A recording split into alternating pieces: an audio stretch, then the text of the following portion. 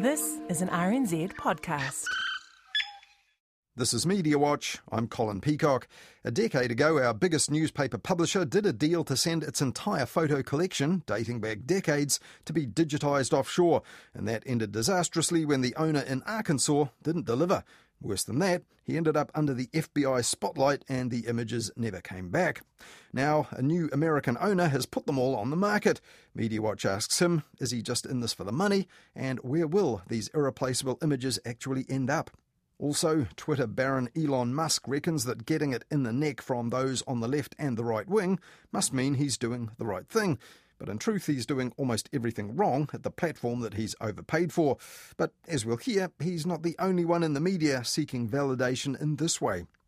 Also this week, the Herald and its publisher NZME has now embarked on a months-long series with the bold goal of pushing back at short-term thinking and political tribalism, which they say is holding us back from building back our post-COVID economy and society. Mediawatch asks the driving forces behind this campaign how that can be done, and if that also means confronting some of the shrill voices in their own stable too. But first, a bit of that short-term thinking elsewhere in the media that they seem so concerned about.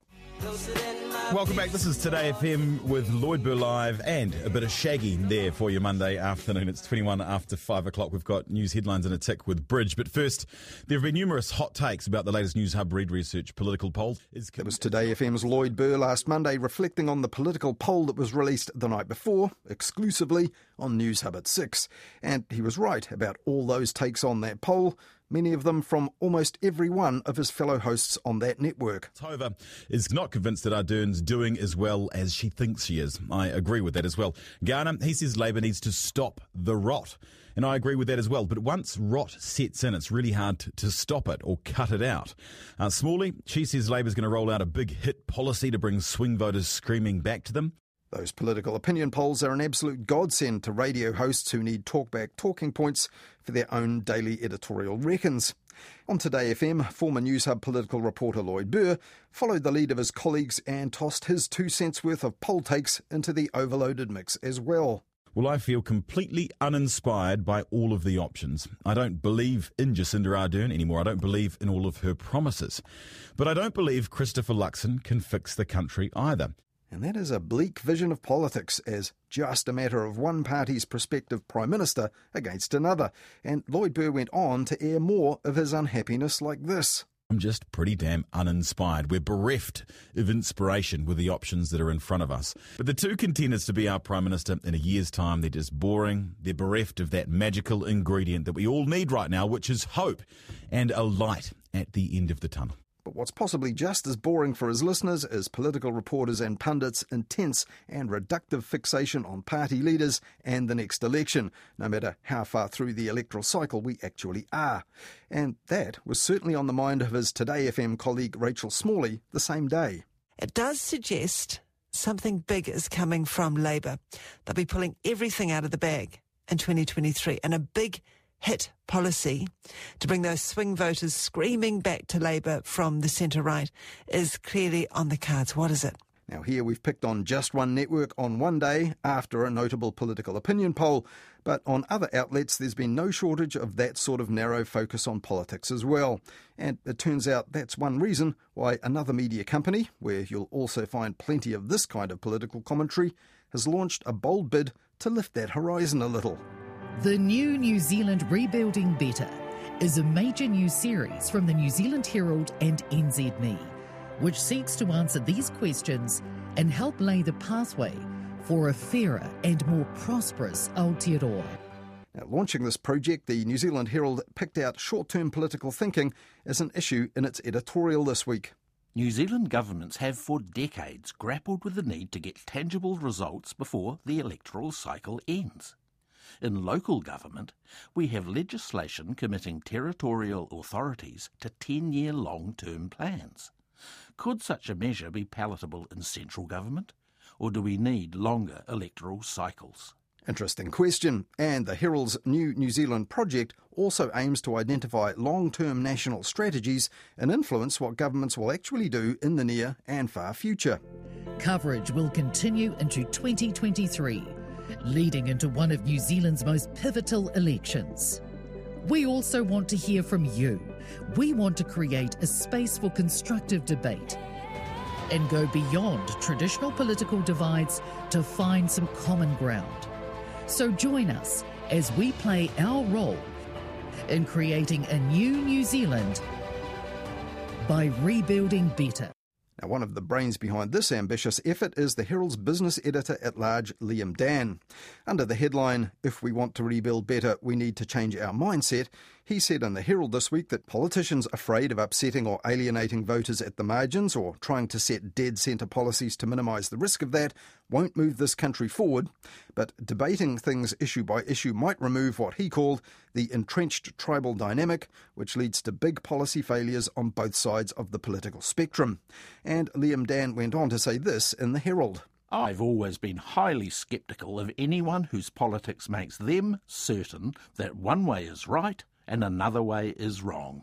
And frankly, I think it is these people who are holding this country back. I'm sick of it, and I suspect a lot of New Zealanders are too. Now, awkwardly, the platforms of his own employer, NZME, routinely air definitive, strident condemnations of political decisions every day from their own journalists, columnists and radio hosts. One piece in the new New Zealand series published this week was one in which the boss of the New Zealand Initiative think tank, Oliver Hartwich, said our education system was a disaster in need of complete reform and the bureaucrats overseeing it must go. And if a war had wiped out our entire education system, the task could not be more daunting. Now, his call for a national education emergency to be declared was then turned into news by Newstalk ZB. Educational outcomes have been sliding downwards for decades. In the latest global assessments, New Zealand was only marginally above OECD averages for science and reading and below them in maths. Hartwich says reform needs to start at the ministry. And in an interview the same day on NZME's Newstalk ZB Drive show, Hartwich shared his grievances, but as far as constructive criticism goes, this was pretty basic. Oliver, NCEA's a load of nonsense, isn't it? Do you agree with me? Yes, because I think NCA makes it way too easy to pass without experiencing any decent knowledge. And that was followed up on the Drive show by non-expert pundits invited in to share their definitive views on how bad the education system is. Not much of a blueprint for building back better, so is that mindset shift that the Herald's Liam Dan was talking about also one the media needs to achieve? This week I asked Liam Dan about that, along with the other driving force of the Herald's Rebuilding Better project, senior newsroom editor David Rowe. Well, it's something we've actually been talking about all year. Coming out of last year and the disruption that occurred as a result of COVID, and also the protests that were starting to really grip the nation at that point, we wanted to actually take a step back and look at, what are the broader issues.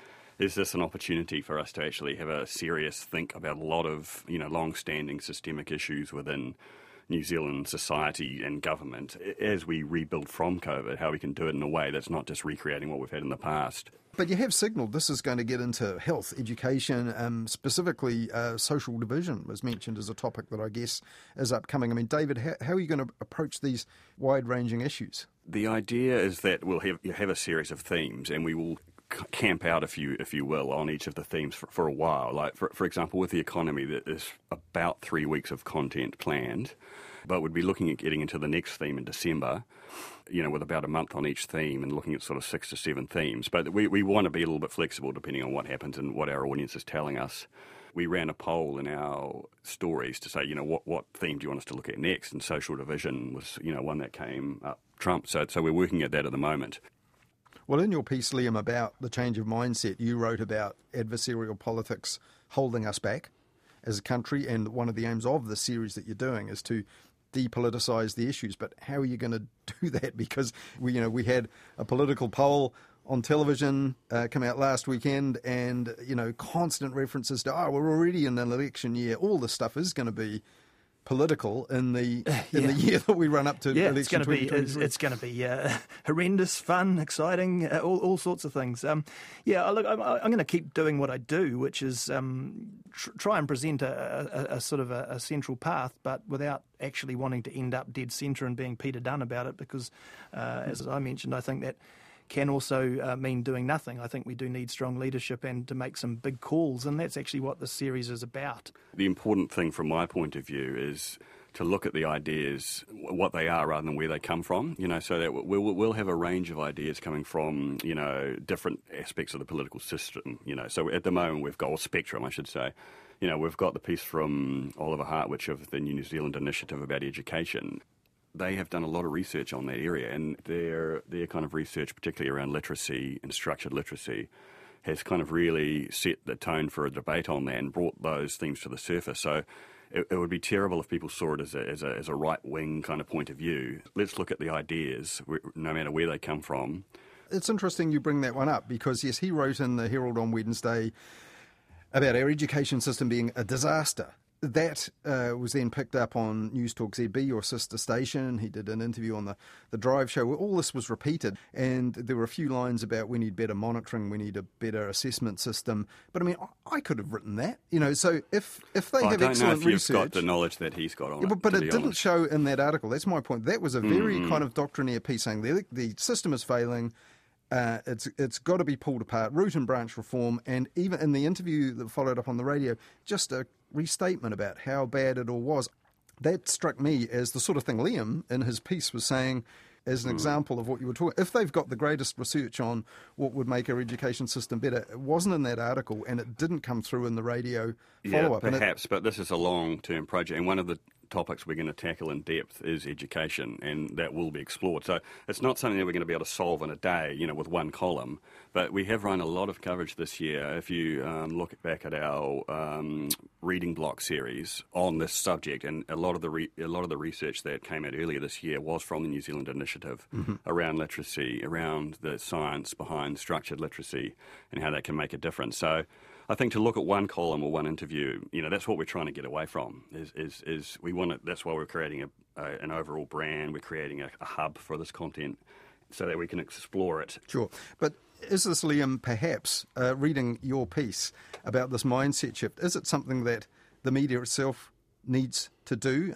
Perhaps media have encouraged what you call the daily, weekly scraps about the short-term economic cycle, by publishing a lot of opinion and so on, and daily coverage of politics and things like that? Yeah, well, we don't want to be boring, so we're never going to be boring, and we're also commercial to the extent that we've got to be attention-grabbing.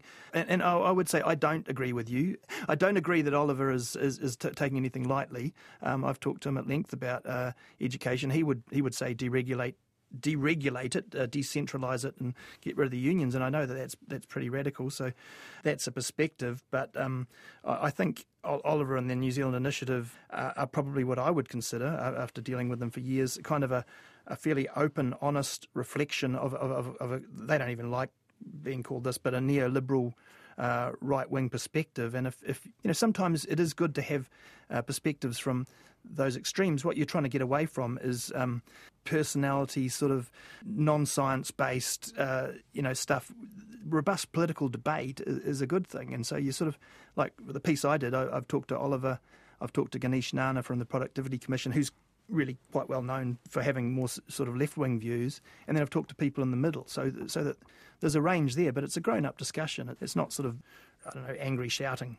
Yeah, I wasn't thinking about it in terms of balance or political perspective or neoliberal or any kind of position. It was purely that I read the piece he wrote, I found it light on suggestions of how it could be reformed and just very heavy on how bad it all is. And that was amplified in the radio interviews that followed. They talked about getting back to basics. And I'm sitting there thinking, what the hell does this mean in the context of the project? That is an issue for the right, I think, right now. I think the hyperbole doesn't help that cause. I don't think it even. I really don't even think it helps their cause. If you're talking about maybe feeling that centralised economies are not as efficient as they could be, and all that sort of stuff, then actually, I'm certainly. I think a lot of the sort of shrill anti-woke kind of stuff isn't helping that cause. In terms of whether the media have to think about the attitude to this too, I mean, in your piece you did say, for example, we want a country with world-class infrastructure, more efficient transport options, safer roads, enough housing for everyone.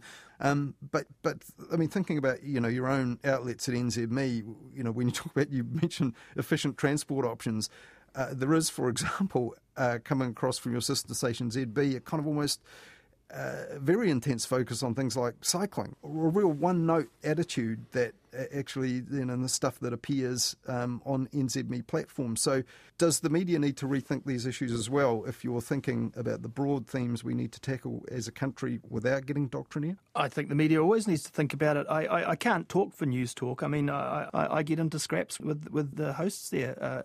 There is an audience that feels that way. There's no doubt about that. Part of the problem, regarding social division, if we want to go back to that, is, I've been talking to David Fisher about that because he wrote a piece on that this week.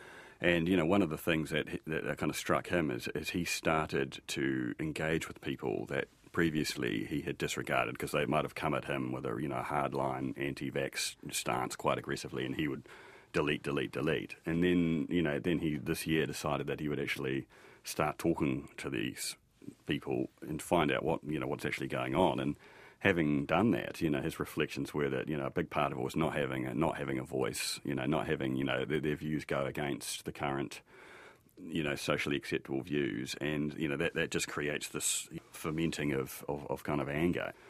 And it's not to say you're going to indulge views that are unsafe. We will seek to bust those myths, but it's also looking at what are the reasons that they've come to those conclusions. Liam, you mentioned something in your piece about the change of mindset. You said making policy is a balancing act, but it shouldn't be a race to the dead centre. Yeah, well, I mean, that idea of poll-driven policy making and caution about needing to get the right voters at the margins is an issue, and it makes leadership hard. I mean, things like a capital gains tax are just sort of dead in the water in New Zealand because of that sort of mindset. And, that does require leadership, but it requires a public that sort of, and a media that allows scope for that kind of discussion. Yes, I mean, to quote again from your piece, you said, what we need is bold leadership with the confidence to accurately implement the right policy approach for the right issue. But sometimes when politicians are bold, they can kind of be punished, not just by public opinion, but also in the media. I mean, for example, charging emissions for agriculture, the fact that it would be a world-leading thing to do, quite a lot of commentary in the media that I've heard from people saying, well, the world doesn't care if New Zealand's world-leading or not. There was heavy criticism in the media. For example, things like The Country, I'm sorry to be NZME-centric, but that The is Country... They reflect a farmer voices. Audience, don't they? I mean, that is a show that reflects the views of farmers. And we've got to hear these views. I mean, that's the thing. It's about... There's going to be a robust discussion. I think, and to what David's saying about underground voices, if you suppress what are people's reactions to things, you push people underground and you get to that, New World Order, anti-vax kind of... when there is a large... I don't want to make the joke groundswell of... I just made it. I do know what you mean. Of opinion, you have to acknowledge that, especially on a farming show or if your audience is, a relatively conservative audience who feels that way. The media, and we're a commercial organisation, so audience is always... central, and there's kind of a constant dynamic of how much we can push the agenda along and how much, so that there is a feedback loop between the media and audience. I'm always in favour of the media doing what it can, but you don't want to be oppressively sort of applying an agenda through the media, or you end up with people, as we've seen, just rejecting the mainstream media, and that's worse. So you have to be a fairly wide net, and I would say NZME and the Herald is a wide net. It's not the same as the UK or somewhere where you have a segmented audience. The Herald and NZME generally is spreading its sort of view across the whole of New Zealand. So it's a constant balancing act, and it's thought about a lot by senior editors. But just two points. I think the boldness from the politicians should come in them sticking to their guns and their beliefs on these issues. And also, I think, around audience, I think the really important thing there is that you've got to have your audience with you. You can lead your audience or you can follow your audience, but you've got to have your audience with you. And that's, that's something that we keep close to our thinking in everything that we do. The previous projects that we've done of this scale would be probably looking back to the 90% project last year. I can't believe it's only last year. And also the Great Minds project about mental health. And what made those projects work is they did run for a long period of time. Will this project consider broadly the role of the media, maybe public trust in it? We'll probably come into that as you go through the whole New Zealand project. It will be, because one of the themes that came across, when I was talking with David Fisher about, what are the things that people agree on, an honest government that tells the truth and an honest media that tells the truth. So I think we can all agree on that. Liam Dan, the business editor-at-large at the New Zealand Herald, and the Herald's senior newsroom editor David Rowe, the main figures behind NZME's new New Zealand Rebuilding Better campaign, which you'll find online at nzherald.co.nz. And as you heard there, it'll be running for months, well into 2023, and they welcome readers' input.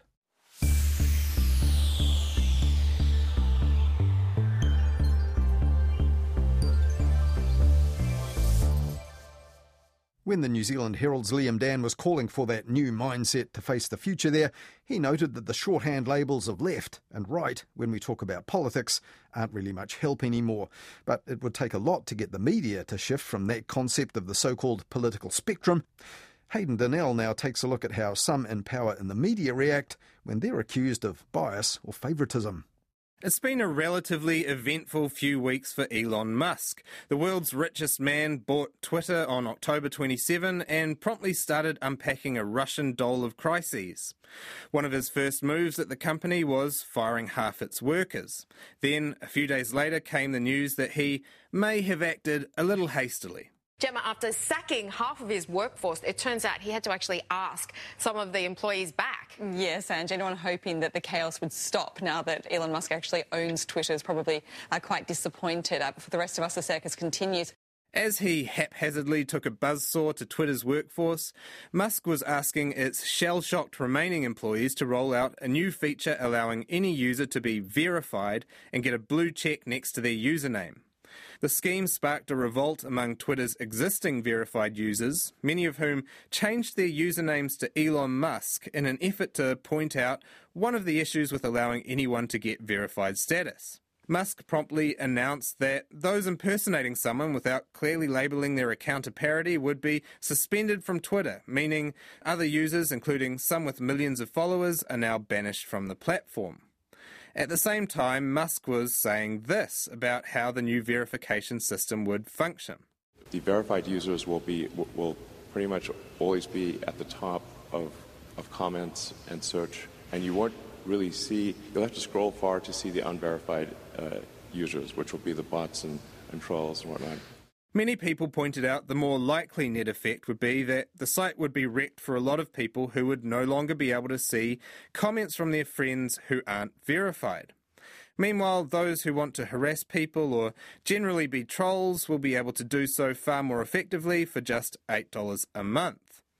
All these moves have resulted in a barrage of criticism for Musk, and he's responded with a defence that could easily have come from some of the editorial leaders now taking aim at him. Being attacked by both right and left simultaneously is a good sign. That tweet from Musk sounded familiar to us here at Mediawatch HQ, mainly because it has been echoed by a host of local media executives over the last few months. In a chat with Herald Premium subscribers in March, Weekend Herald editor Mariana Alexander responded to someone asking about bias. It feels about right to me when we get equal criticism from those from the left and right. TVNZ said something similar recently after its political editor Jessica Much-Mackay was accused of bias for this throwaway comment on RNZ. We are encouraging him to try and do some more photo opportunities, and people need to get to know him. When critics accused Much-Mackay of giving PR advice to National's leader, TVNZ said her comments were misconstrued and that it's worth noting she and TVNZ receive complaints of this nature from both sides of the political spectrum, suggesting balance in reporting. The presence of criticism from across the political spectrum seems to be a kind of editorial North Star among our media leaders. On one level, it makes sense. It's good for journalists to be willing to annoy politicians of all stripes without fear or favour. Independence is a virtue. But there are also some issues with that line of thinking.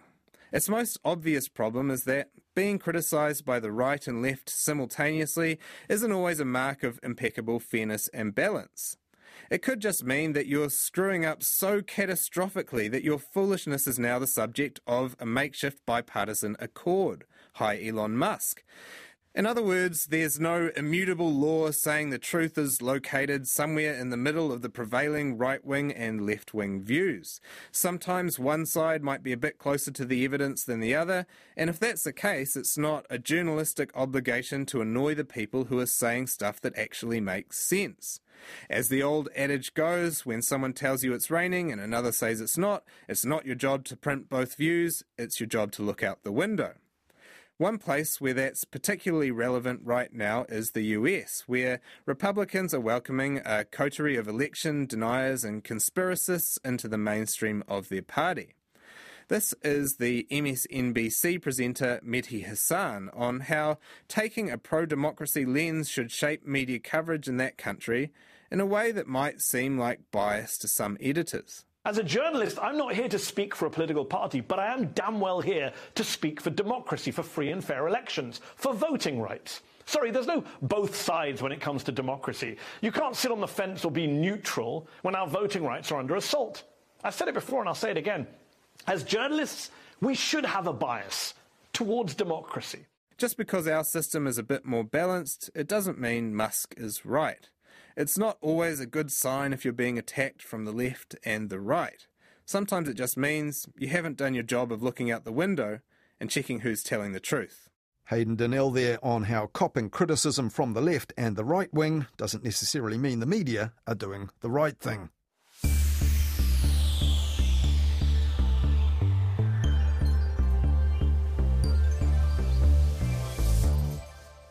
Back in 2013, our biggest publisher of news, Fairfax Media, these days under new management as Stuff, did a deal which seemed like a good idea at the time, but it ended up meaning decades' worth of irreplaceable images of national historical significance were stripped from its vaults, sent offshore, never to return again. But maybe not, as we'll hear. Under the Protected Objects Act, the Ministry for Culture and Heritage has the power to refuse permission to export photos over 50 years old, but it turned out that Fairfax Media didn't know about that when it did that deal. But it eventually secured permission anyway to send almost its entire photographic archive to an operator in the US who promised, in exchange for the originals, to digitise the lot. Millions of photos and negatives gathered over more than 100 years for the Press, the Evening Post, Timaru Herald, Manawatu Standard and plenty more papers. And plenty of other news publishers, including Fairfax's Sydney Morning Herald, had also taken up the same or similar offers from the Rogers Photo Archive in Little Rock, Arkansas. Well, 2 years later it emerged that the digitising of Fairfax's New Zealand photos was nowhere near done, but some images were allegedly being cherry-picked from the collection that were showing up for sale on eBay. The FBI then raided John Rogers' home in 2014 after sports memorabilia he sold turned out to be copies, not a good sign for anyone trading original photos for copies as Fairfax and others had done. And after that, the Rogers Photo Archive Company faced lawsuits of almost $100 million US in total, including one from Fairfax's parent company in Australia. Now, soon after that, the company went into receivership and the Fairfax Photo Taonga went into limbo. We called John Rogers at that time, and all we got was this. The mailbox is full and cannot accept new messages at this time. To leave a callback number, press 5, or please try again later. But George Walden did pick up the phone in Little Rock, Arkansas when we called back then. He was the senior editor at the Arkansas Business Weekly. All of the images that are part of the New Zealand collection and the Sydney Morning Herald are safely in his control in a safe, secure warehouse in North Little Rock, part of the Rogers facilities. As I understand it, too, the Melbourne Age archive in its entirety was returned because they hadn't started any digitization work on that yet. Well, that was reassuring, and George Walden also told me back then that the digitisation was reportedly about half done, and the court-appointed receiver was trying to do a deal with Fairfax Media and New Zealand's government to return the images. From what I could discern, the courtroom, Fairfax seems to be well represented. They were there, lawyers on their behalf stating their claim, and photos are in the possession of the receiver, and he doesn't have any intention to sell or do anything until he is satisfied Fairfax's concerns. Again, reassuring that they were being preserved and might be recovered or even repatriated. But the trail then went cold, as far as the media here were concerned, until June this year, when some of the collection of images was sold through the auction house webs. One sale offered more than 700 images of the royal family in New Zealand, all from that Fairfax archive. Now, it turned out that the owner was Los Angeles-based art dealer Daniel Miller, who'd been negotiating the purchase of the Fairfax archive with the receiver in Arkansas, and that deal was finalised back in 2017. The New York-based ArtNet News reported at that time that Daniel Miller had hired librarians to sort the images and even went to Australia to try and do deals with libraries and museums there. The archive's selection of 25,000 cricket photographs, for example, found a new home at the Donald Bradman Museum in Bowral, New South Wales. And then this week, in a statement from a local PR agent here, Daniel Miller said he had difficulty finding the best fit with an auction house here in New Zealand to make the images available, so his company has instead launched its own online local auction platform, thefairfaxarchives.co.nz, where he says the images can now be purchased. But how exactly will they be sold, and if they don't sell for a profit, well, what will Daniel Miller in LA do with them? I never set out to actually try to do this. I was contacted by the court receiver. So when Rogers went upside down, when their company went bankrupt, he went to prison personally for other fraud that he did. The archive, this particular archive, secured a note of his, a loan of his to a local bank, a very large loan. So the local bank actually took possession of the archive. They had no idea what to do with photographs. It's not their business. They're in a rural area in Arkansas. So a few people were contacted, came out apparently and viewed it, and there were just too many photos. I was contacted. I came out a few times and looked at it. Originally, I didn't want to do it. It was going to just sit and get moldy somewhere, or it was going to get sent to the landfill. We negotiated for a long period of time, and we ended up buying the work. Now, when the photographs initially went offshore, that required permission from our government because photographs over 50 years old were considered to be of historic importance. Have you at any point, tried to engage the government, or have they been receptive, if you did, to them returning them or via some institution or purchase here in New Zealand that could... My ongoing intent is to have every one of them back into New Zealand. There's no reason for them to be anyplace else. The problem is when I was first looking at this, I contacted a couple of the institutions, and there were too many photos. They didn't want everything. I hired 2 different archivists to go through and organize the material for 3.5 years, one photo at a time, basically, to give us a handle, a sense of what we even had, because frankly, I didn't even know what that was. We have different sections of material that we could offer to different institutions. We did the exact same approach in Australia. We started a couple of years earlier in Australia with the Sydney Morning Herald archive. The archive now is in 70 different institutions around Australia, some really great institutions. The National Library has come back to buy its 3rd section of work from us. There's no playbook for this. This really hasn't been done before. So I'm just trying to borrow from what we learned in Australia and try to do it better in New Zealand. So we're contacting museums, we're contacting institutions, libraries, private collectors, etc., to find a way to get these pieces back.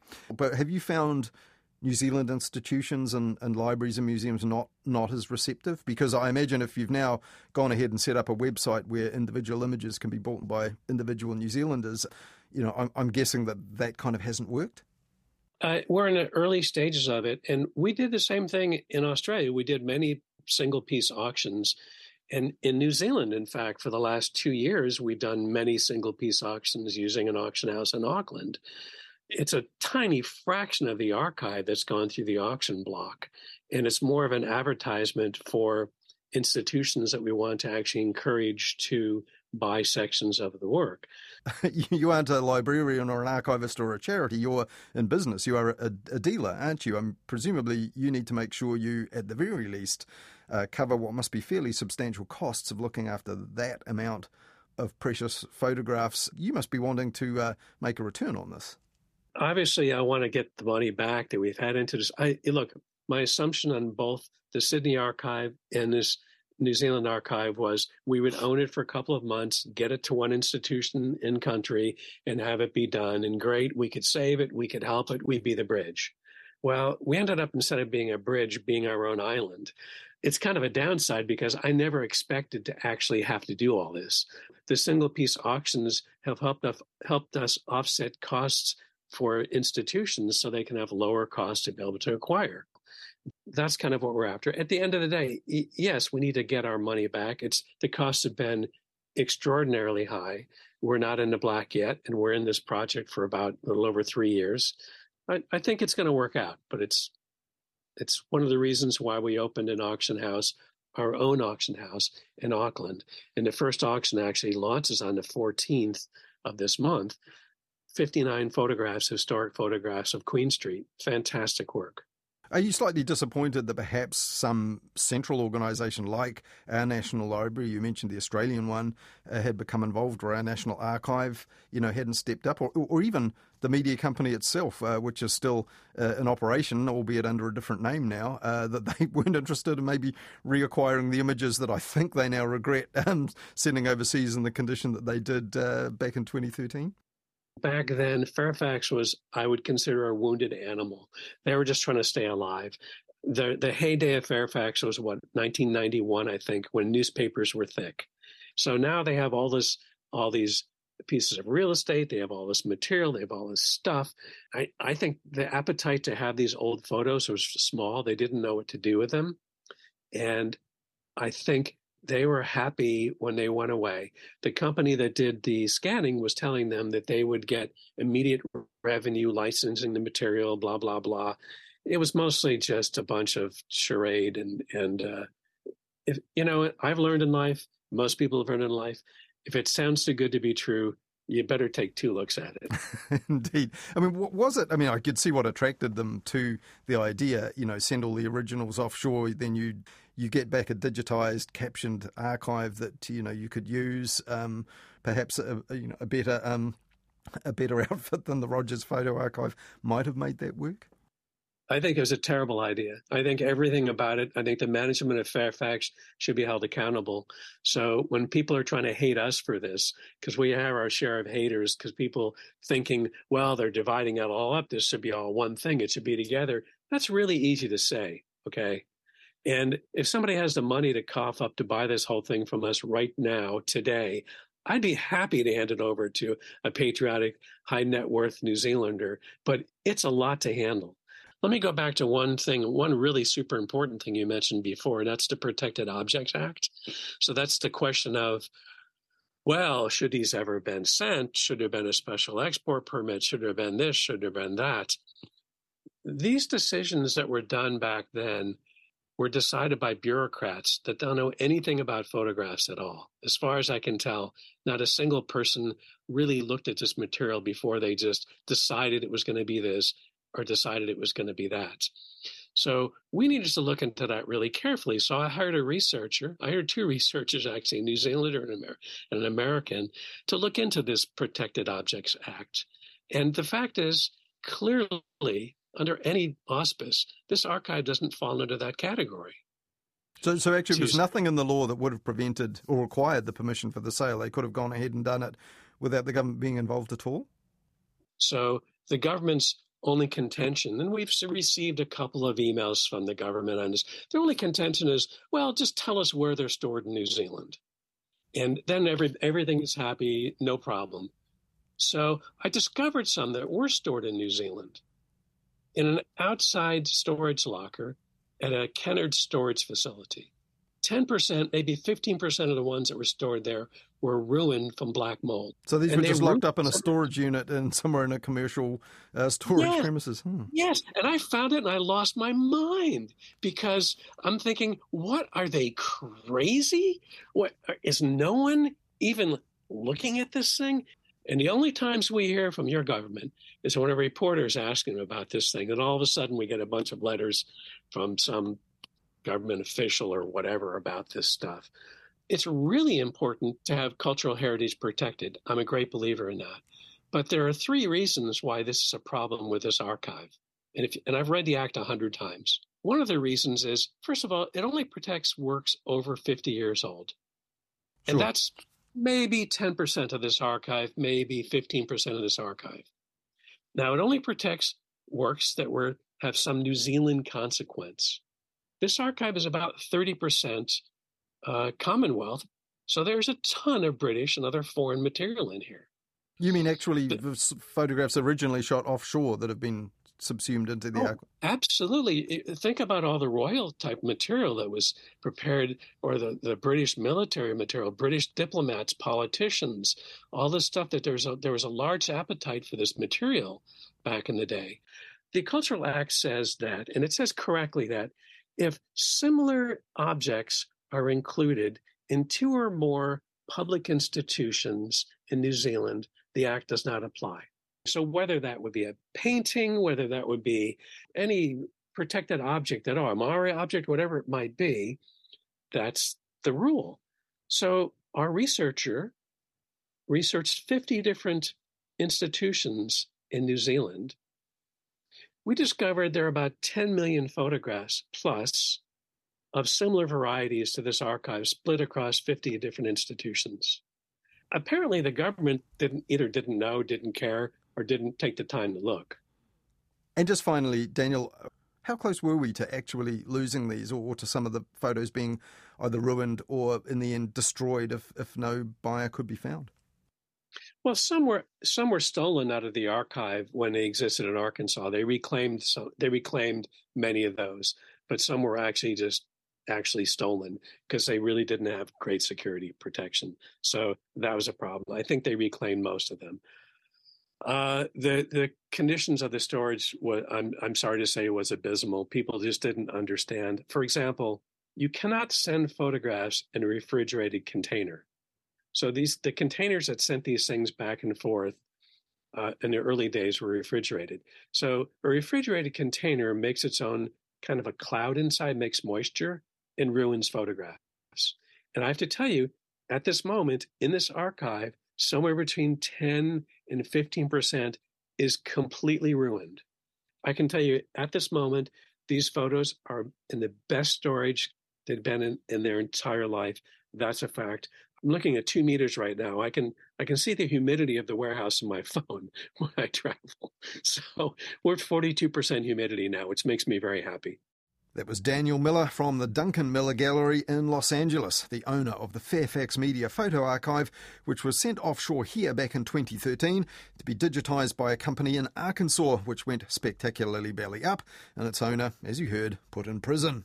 And as you also heard there, from next week, Daniel Miller's selling selected images on a new online auction site, thefairfaxarchives.co.nz. Well, that's all we have for you in Mediawatch this week, but we'll be back again after the 10 p.m. news on Wednesday night with Midweek Mediawatch on Nights with Karen Hay, and then back again with more Mediawatch at the same time next weekend here on RNZ National.